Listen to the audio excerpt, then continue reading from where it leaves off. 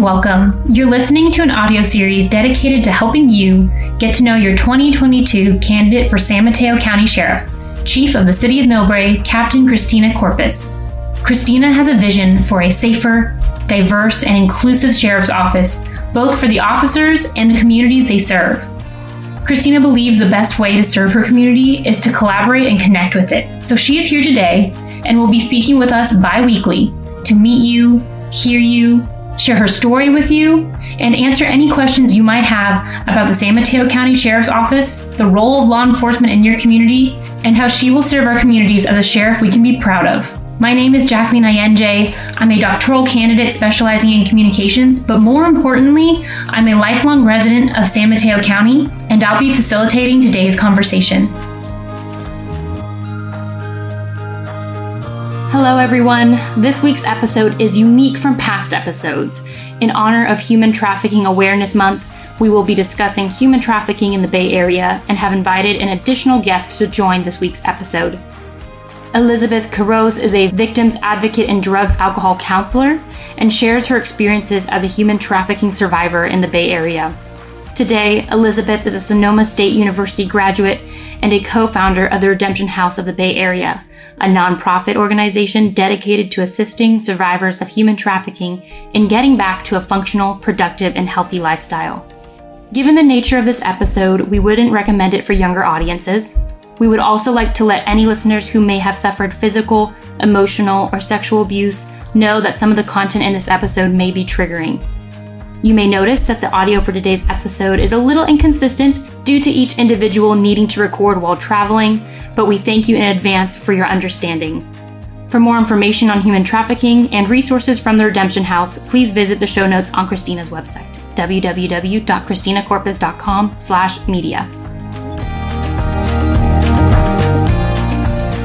I've known Elizabeth for many years, and actually the last time I'd seen her was quite a few years ago. And, she was the last time she was in custody, which is probably more than 10 years ago, and I think Elizabeth could probably confirm that. But when I saw her a few years ago, I want to say 4 years ago now, I didn't even recognize her. I didn't recognize her because she looked completely different. Mm-hmm. And it was just inspiring to see where she was in life. And then now to follow her and, through her educational journey. And, she's going to school right now to obtain her master's degree, which is just amazing. Yeah. So do you want to first start off just by giving an overview of the history and the current state of human trafficking in San Mateo County? Yeah. I can do that. When you think of human trafficking, a lot of people think that it has something to do with, more sexual or people being almost like a form of prostitution. And there is some truth to that. The ways that people are lured into that is a little bit different. But then there's also, when people are brought over from another country, and at times it's false promises that they're given, for this bright future here in the U.S. And then they are forced to work to barely be fed, and sometimes to, only be able to go out when you have to go to work. And then otherwise you're kind of held up in a home or some type of a space. And so there's different forms of human trafficking. And I think that what needs to be done is some more awareness around that and really some more education around it, because a lot of times parents are really unaware of what the signs are that maybe somebody is, trying to kind of persuade or mold their child into doing something. And a lot of times it's the kids that are vulnerable that are affected by it. And, so I think more awareness, more education is really important. And, I think we need to do more of it, because I feel that some people know about human trafficking, but not a lot of people know about it. And then really, what does that look like in San Mateo County, right? So I think it would be beneficial for us to have more education and awareness and training around human trafficking, so people are aware and they can really see the signs of when maybe someone is getting lured into that world, right? So absolutely. And I think, I know we talk about it, you said awareness and training, but I think also, the term awareness also goes for the public, right? And I don't know about other San Mateo County residents, but I think sometimes our county can feel like a little bit of a bubble. And I'm sure that some people listening to this might be shocked to hear that it happens in San Mateo County. So as unfortunate as it is, I'm glad that this episode can shed a light on that and kind of bring attention to it. And I think it's going to be very shocking, but very eye-opening to a lot of people to listen to this episode and hear what both of you have to share. Yeah, I definitely think that sometimes, we live in a very affluent county, and we sometimes are, we're in a bubble, and I think sometimes everybody is so busy that it's not at the forefront, right? It doesn't seem like it's an issue. And you may have heard the word here or there, but when you think about San Mateo County, you don't think that we're affected at all. But, we do have cases, and it does exist. And, with community engagement and getting the word out there and really honing in on just what that looks like and what human trafficking is and all the different forms is important. And it'll be beneficial, especially to parents that their children may be vulnerable to, a form of human trafficking. Yeah.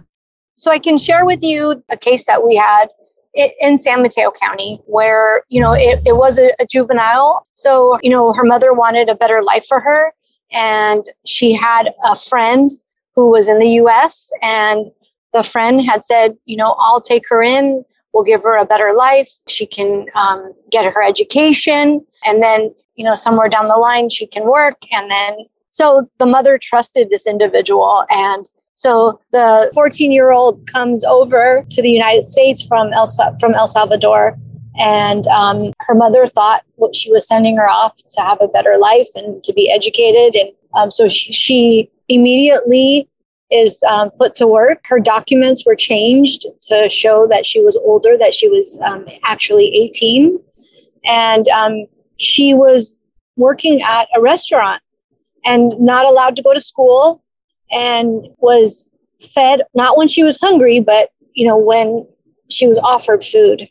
And that was far few and in between. So she, sometimes would sneak a meal in at the restaurant. But it was actually the woman that brought her over actually called law enforcement to say that she wasn't coming home on time from work. So, law enforcement went to the restaurant, and the deputy was able to have a conversation with the young girl and kind of convince her to get in his patrol car so he could take her home.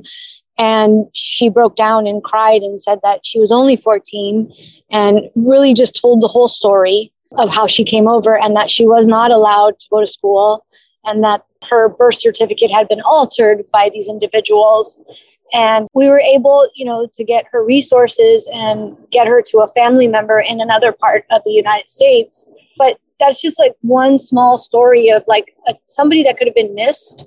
And it could have become very different outcome if, law enforcement didn't get involved and we weren't able to offer her those resources. So that's just a small story of the things that do exist in our county. And more people just need to be aware, and we need to make it more of a priority and to really have people be able to recognize the signs. Yeah. And how brave that girl must have been for a 14-year-old, right? Like, not only the great, like the coincidence, and thank God that the law enforcement was there, but her to be brave enough to come out like that. I don't think you could expect everyone to be able to do that, even when presented the opportunity. So, and hopefully, as you said, as you and Elizabeth and everyone who's part of this keeps working to increase awareness, I'm hoping that this isn't an issue that people can continue to turn a blind eye to. Yeah, I think we've kind of talked over and over about is that I just think that a lot of people are just unaware of, human trafficking, and we just need to be more aware of it. And, we need to protect people, and it does exist. And so luckily for that individual, for that young girl, we were able to find a family member that was in another part of the United States, but she was brave, because imagine being 14 in a foreign country. No, I could not imagine. Yeah, I do give credit to the deputy that, was compassionate and was empathetic with her and took time to talk to her. And she must have trusted him because she was able to tell him the story. So kudos to that deputy. Yes. Oh, absolutely. Absolutely. That's a whole separate podcast. Let's discuss like creating safe environments for dealing with, for talking to people and whatnot. Yes. To like kind of highlight what Captain Corpus was saying with a little bit of my story. So for trafficking, so for me growing up, I didn't know what was happening to me with trafficking. I was very unaware because at that time when I was experiencing it, there was no resources out there. Like nobody knew about it. It does happen. One person being transported from one country to another. And that's what a lot of people assumed it was. I thought that's what trafficking was, being transported from one country to another. But that's like one way. There's so many different ways. Like Captain Corpus was saying, there's so many ways that people get trafficked, And it's like really good now that people are getting educated about it, and are learning the signs, are learning what trafficking is and what forms it comes in.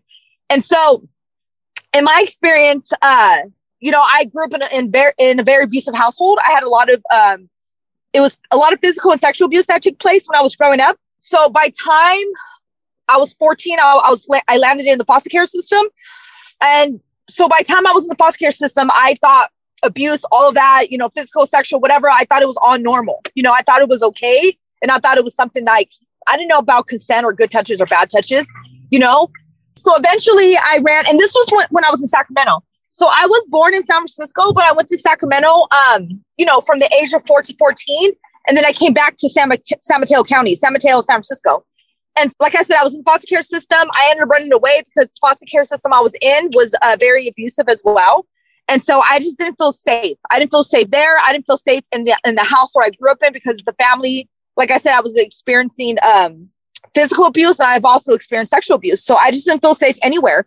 And so eventually I did go to my dad's because he wasn't in my life like that. But at one point I was able to go to his place, and my dad was an alcoholic. Like he wasn't able to meet my needs. By the time I got with him at the age of 15, I was already like, I had PTSD. I was very suicidal. I had anger issues. Like I just had a lot of stuff going on that an adolescent needs a lot of resources around, and none of those, the needs I had was met. And none of them, the situations I was going through was identified. And so that's why I was able to kind of fall through the crack. And I was a high risk for trafficking. But like I said, at that time, there wasn't no training or education around it. So like I said, I was with my dad, and he was, an alcoholic. And so he wasn't able to help me. And so eventually I met an older man, and he came in a disguise as a boyfriend. He came in as a father figure. He came in as my protector, but in reality, he was a predator. He was a trafficker. And so, but I didn't know this. I just knew that this man I seen right in front of me was somebody that was going to really take care of me, like the way I wanted to be taken care of. Mm-hmm. And so I was 15 at the time. He was 27, but he told me he was 19. So I was very naive, and I believed him. And so, and this is called Romeo and Pippin, where they come in a boyfriend or girlfriend version. So where it's like a relationship, And so eventually, I went with him, and I decided to just run away with this man because I wasn't happy at my dad's. I wasn't happy to being at my mom's house. Like I just didn't feel safe or protected anywhere.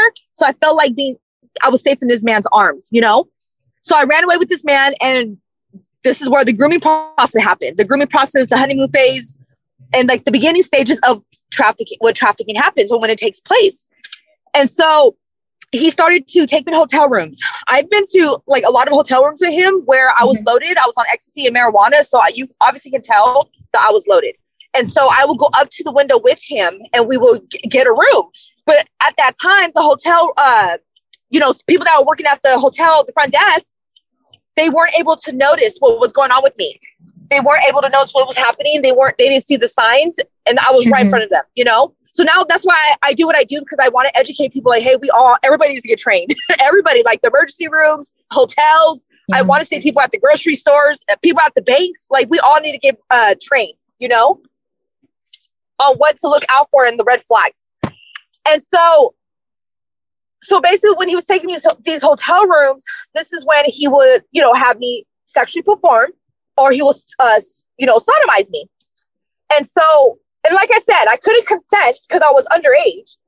First of all. Second of all, I was under the influence, so I couldn't consent to what was happening to me. And I just couldn't remember, like I couldn't, it's kind of like I couldn't fight for myself. And so, but this was part of the grooming process. And so eventually he would take me to, downtown 16th and Mission, 17th and Cap, and 20th and Shotwell.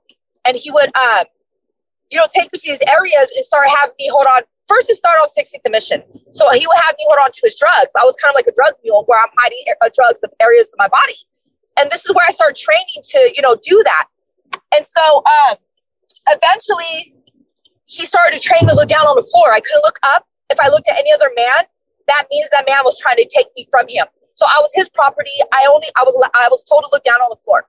And so this is just basically like the signs. Like when I had probation and I had a parole officer, a lot of the officers thought that I was looking down on the floor because I was an addict or I was a criminal. And they didn't realize it was obviously red flags for trafficking. So basically that's where I learned to look down on the floor. And I ended up meeting he got arrested. He sent a female to me. I met a female and she was my second trafficker. So he was my first, she was my second. And that's where she started showing me the ropes to actually start putting myself out there, start selling myself to these Johns. And so, and I didn't want to, but I had to. It was part of the rules of the streets. It was part of surviving on the streets. And she was like in her 50s. She was an older woman, but at one point, I believe she was trafficking as well, because eventually that's what ends up happening. When a female is like selling, like get into that scene and they're becoming the trafficker, at one point they were victims as well. And that's kind of like how I look at it, because she didn't just learn it on her own. She learned it from somebody, but that's where she started showing me the ropes of what to do. And she was taking half of my money. So then she was my second trafficker. And a lot of people can't comprehend a female being a trafficker, but it can happen. It can happen in both genders. And so eventually he got out. I told him what happened. He played the role, said, well, if you love me, show me how much you love me. You did it for her. You can do it for me. But obviously they were tag teaming it because they were both from the same prison gang. And they knew what they were doing. I was just really naive.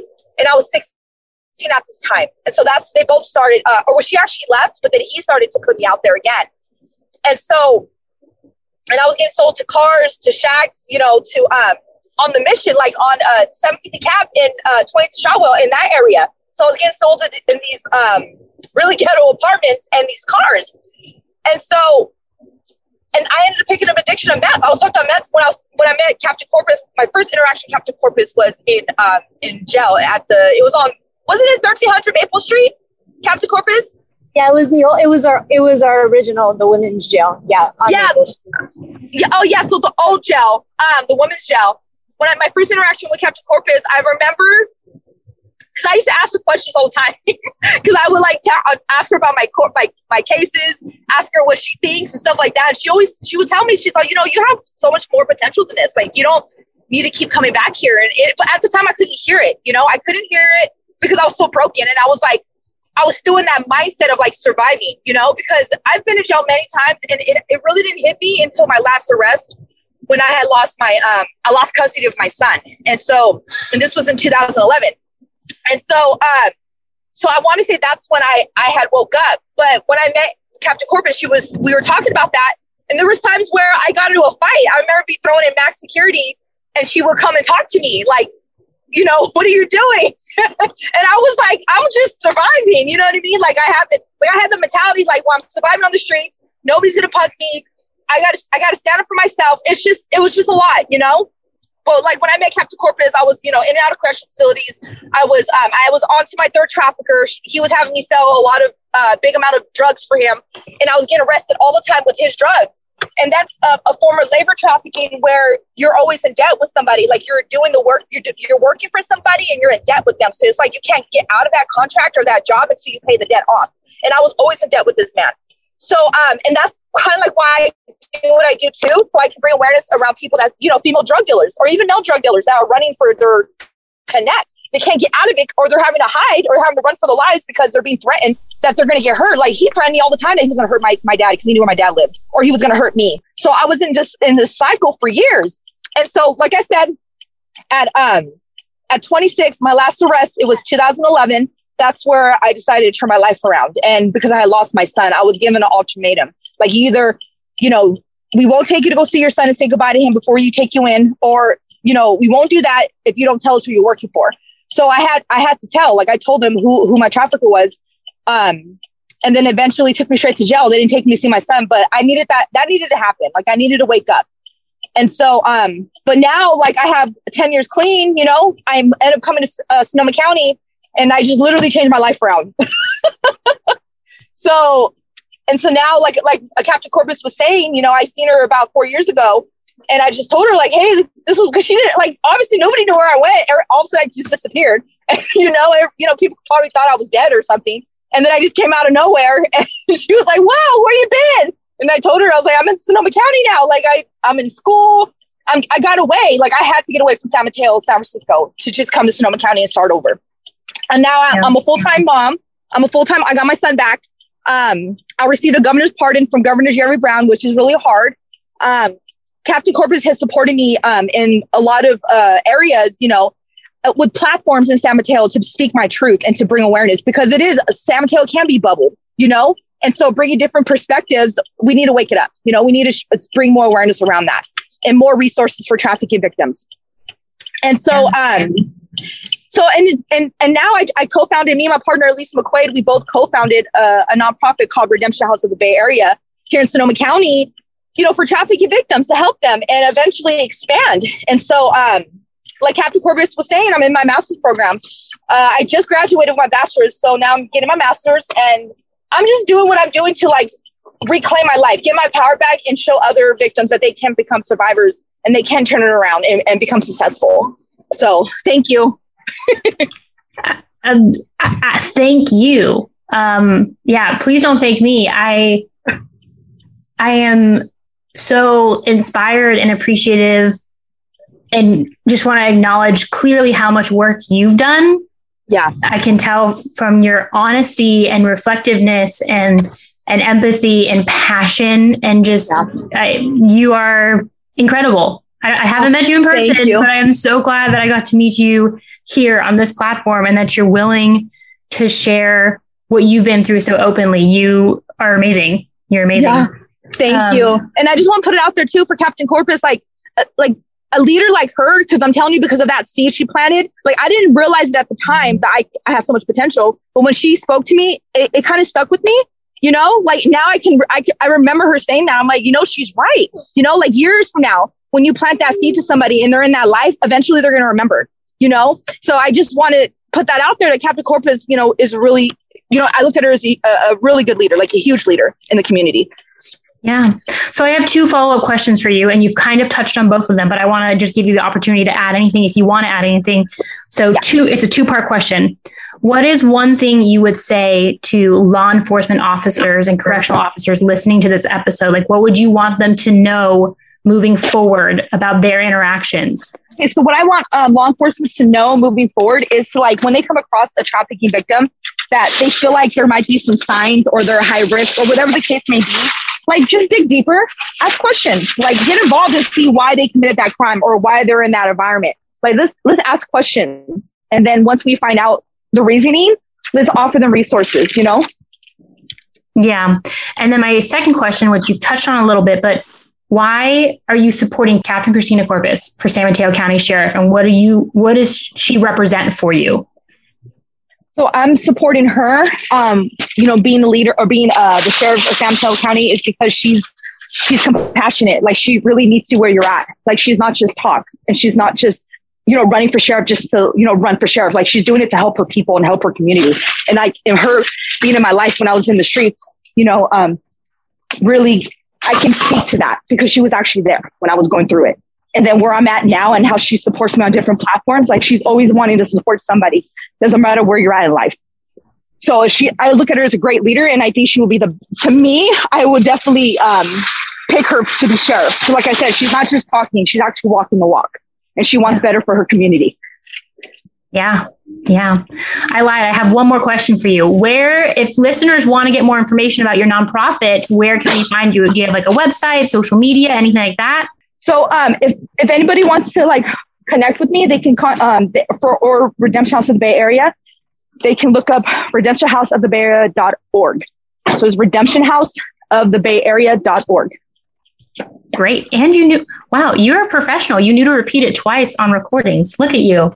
I had to go to, I would say a lot of people don't know to do that, but I will make sure to tag that website in the show notes of this episode so people can find it there as well. Thank you so much, Elizabeth. I think that was all the questions I had, but I want to open it up both to you and Christina. Any closing comments? Christina, any reaction to her story or anything we want to end the episode with?